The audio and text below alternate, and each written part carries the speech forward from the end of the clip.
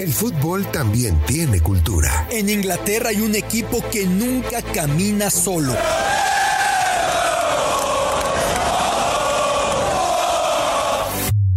En Argentina se vive el fútbol con una pasión única. En Brasil se juega con ritmo, con ginga, algo tomado de la capoeira.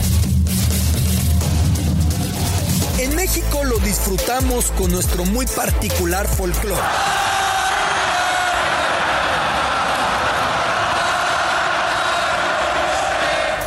El fútbol es mucho más que un deporte y aquí te darás cuenta por qué. Biblioteca Footbox con Alberto Lati, un podcast exclusivo de Footbox.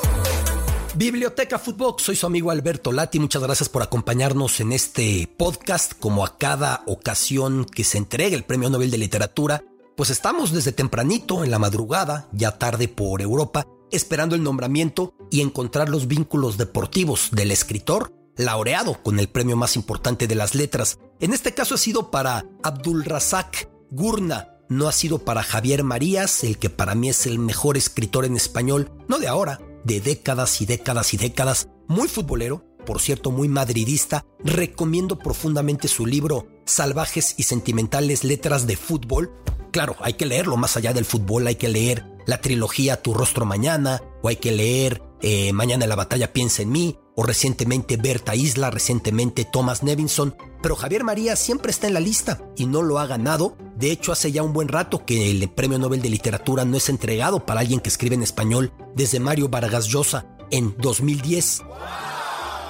Tampoco ha sido para Haruki Murakami, el japonés, que siempre aparece en las listas, el eterno aspirante, el eterno candidato, y que tiene un gran libro relatando lo que experimenta cuando corre. Gran aficionado a correr, Haruki Murakami. Abdulrazak Gurna es el ganador. Un personaje nacido en la isla de Zanzíbar, en la actual Tanzania, de la que tuvo que huir perseguido su grupo étnico. Así que llegó a la Gran Bretaña y ahí se instaló como refugiado, y el fútbol ha sido medular en cada etapa de su vida, según escribe. Lo fue antes de dejar Zanzíbar, esta isla en África. Lo fue al llegar a territorio británico como refugiado, utilizando al balón para adaptarse a su nueva sociedad. Lo ha sido una vez instalado ya como parte de su rutina inglesa, el fútbol, pero también el cricket. Abdulrazak Gurna, y si revisamos Gravelheart, uno de sus libros más emblemáticos, Corazón de Grava, entonces encontramos cómo la adaptación del refugiado se dio por medio del deporte. Sabía lo que sucedía en el mundo, narra en este libro. Sabía de canciones y estrellas de fútbol. Sabía qué me gustaba y qué no. Ahora ya me sentía un tanto familiar y seguro en las calles de Londres y hacía cosas con los amigos durante el fin de semana, sobre todo jugar fútbol. Entre las cosas que enumera Gurna en este libro, Corazón de Grava, está también ir, dice, al mejor torneo de tenis del mundo, Wimbledon. O en su segunda novela, que es de las más estremecedoras, Camino de Peregrinos, la reivindicación contra el racismo en los estadios. Leo el siguiente párrafo. Cada que un futbolista negro tocaba el balón, Carta aplaudía y pateaba contra el piso. Lloyd se encogía, pero no decía nada.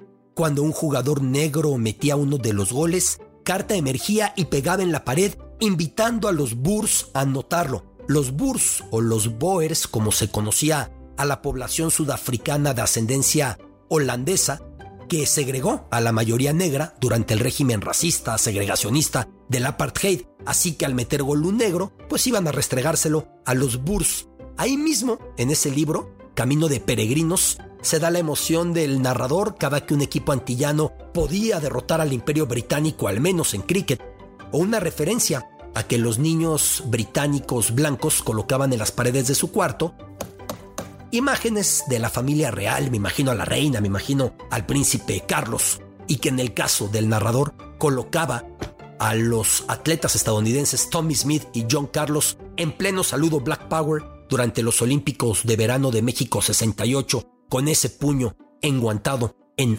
alto. En la primera obra de este escritor, de Gurna, Memorias de la Salida, se da un pasaje que conmueve mucho. Los niños utilizan el dinero que de por sí no alcanza para comprar un balón de fútbol que no pueden resistir y luego fingen que se lo encontraron aventado ahí, arrumbado, tan nuevo y lustroso el balón que evidentemente su padre no les cree y les da una tremenda reprimenda. O en otro libro, en Silencio Admirable, el fútbol aparece de una manera muy curiosa. El entrenador del equipo es sorprendido como amante en plena cama y sin ropa con la tía del protagonista. O ya por último, en el libro El último regalo, piensa el protagonista que un apartamento va a ser glamuroso o va a ser lujoso solo por ubicarse en un barrio londinense que tiene nombre de equipo de fútbol, Tottenham. Vaya decepción cuando llega y ve que por mucho que el barrio se llamara Tottenham como el equipo de fútbol, pues el apartamento no tenía nada de especial.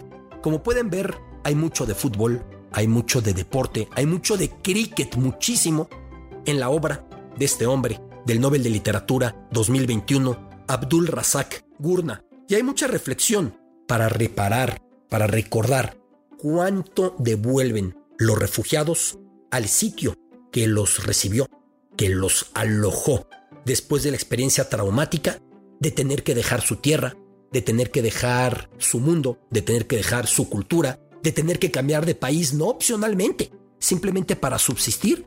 De qué manera el fútbol se convierte en un camino para adaptarse a su nuevo mundo y de qué manera en ese nuevo mundo van devolviendo con creces y por goleada, valga la expresión, algo de lo que recibieron. Eso pasa en el ámbito deportivo, pensemos en Alfonso Davies, ahora rival de México con Canadá.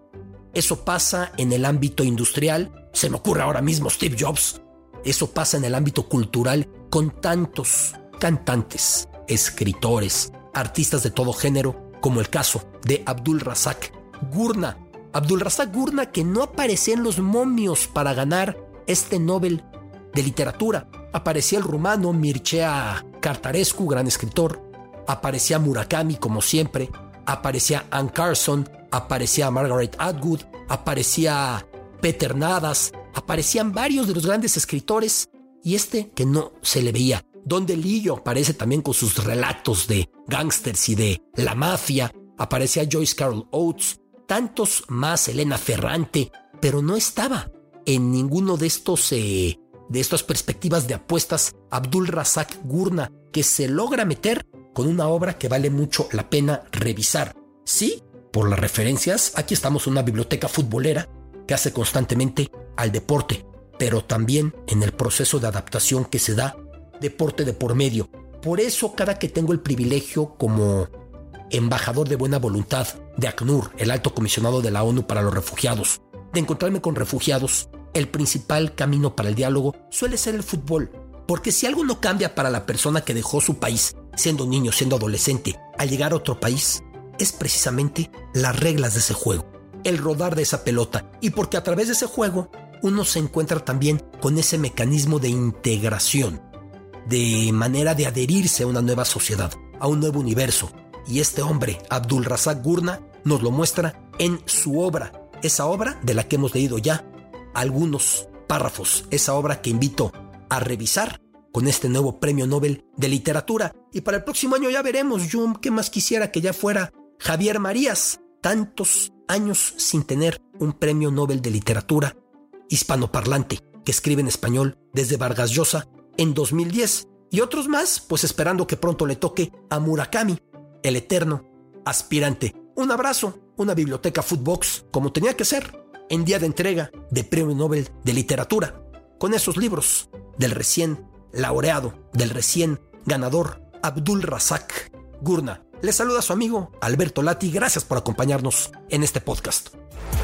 Esto es Biblioteca Footbox, un podcast con Alberto Lati, exclusivo de Footbox.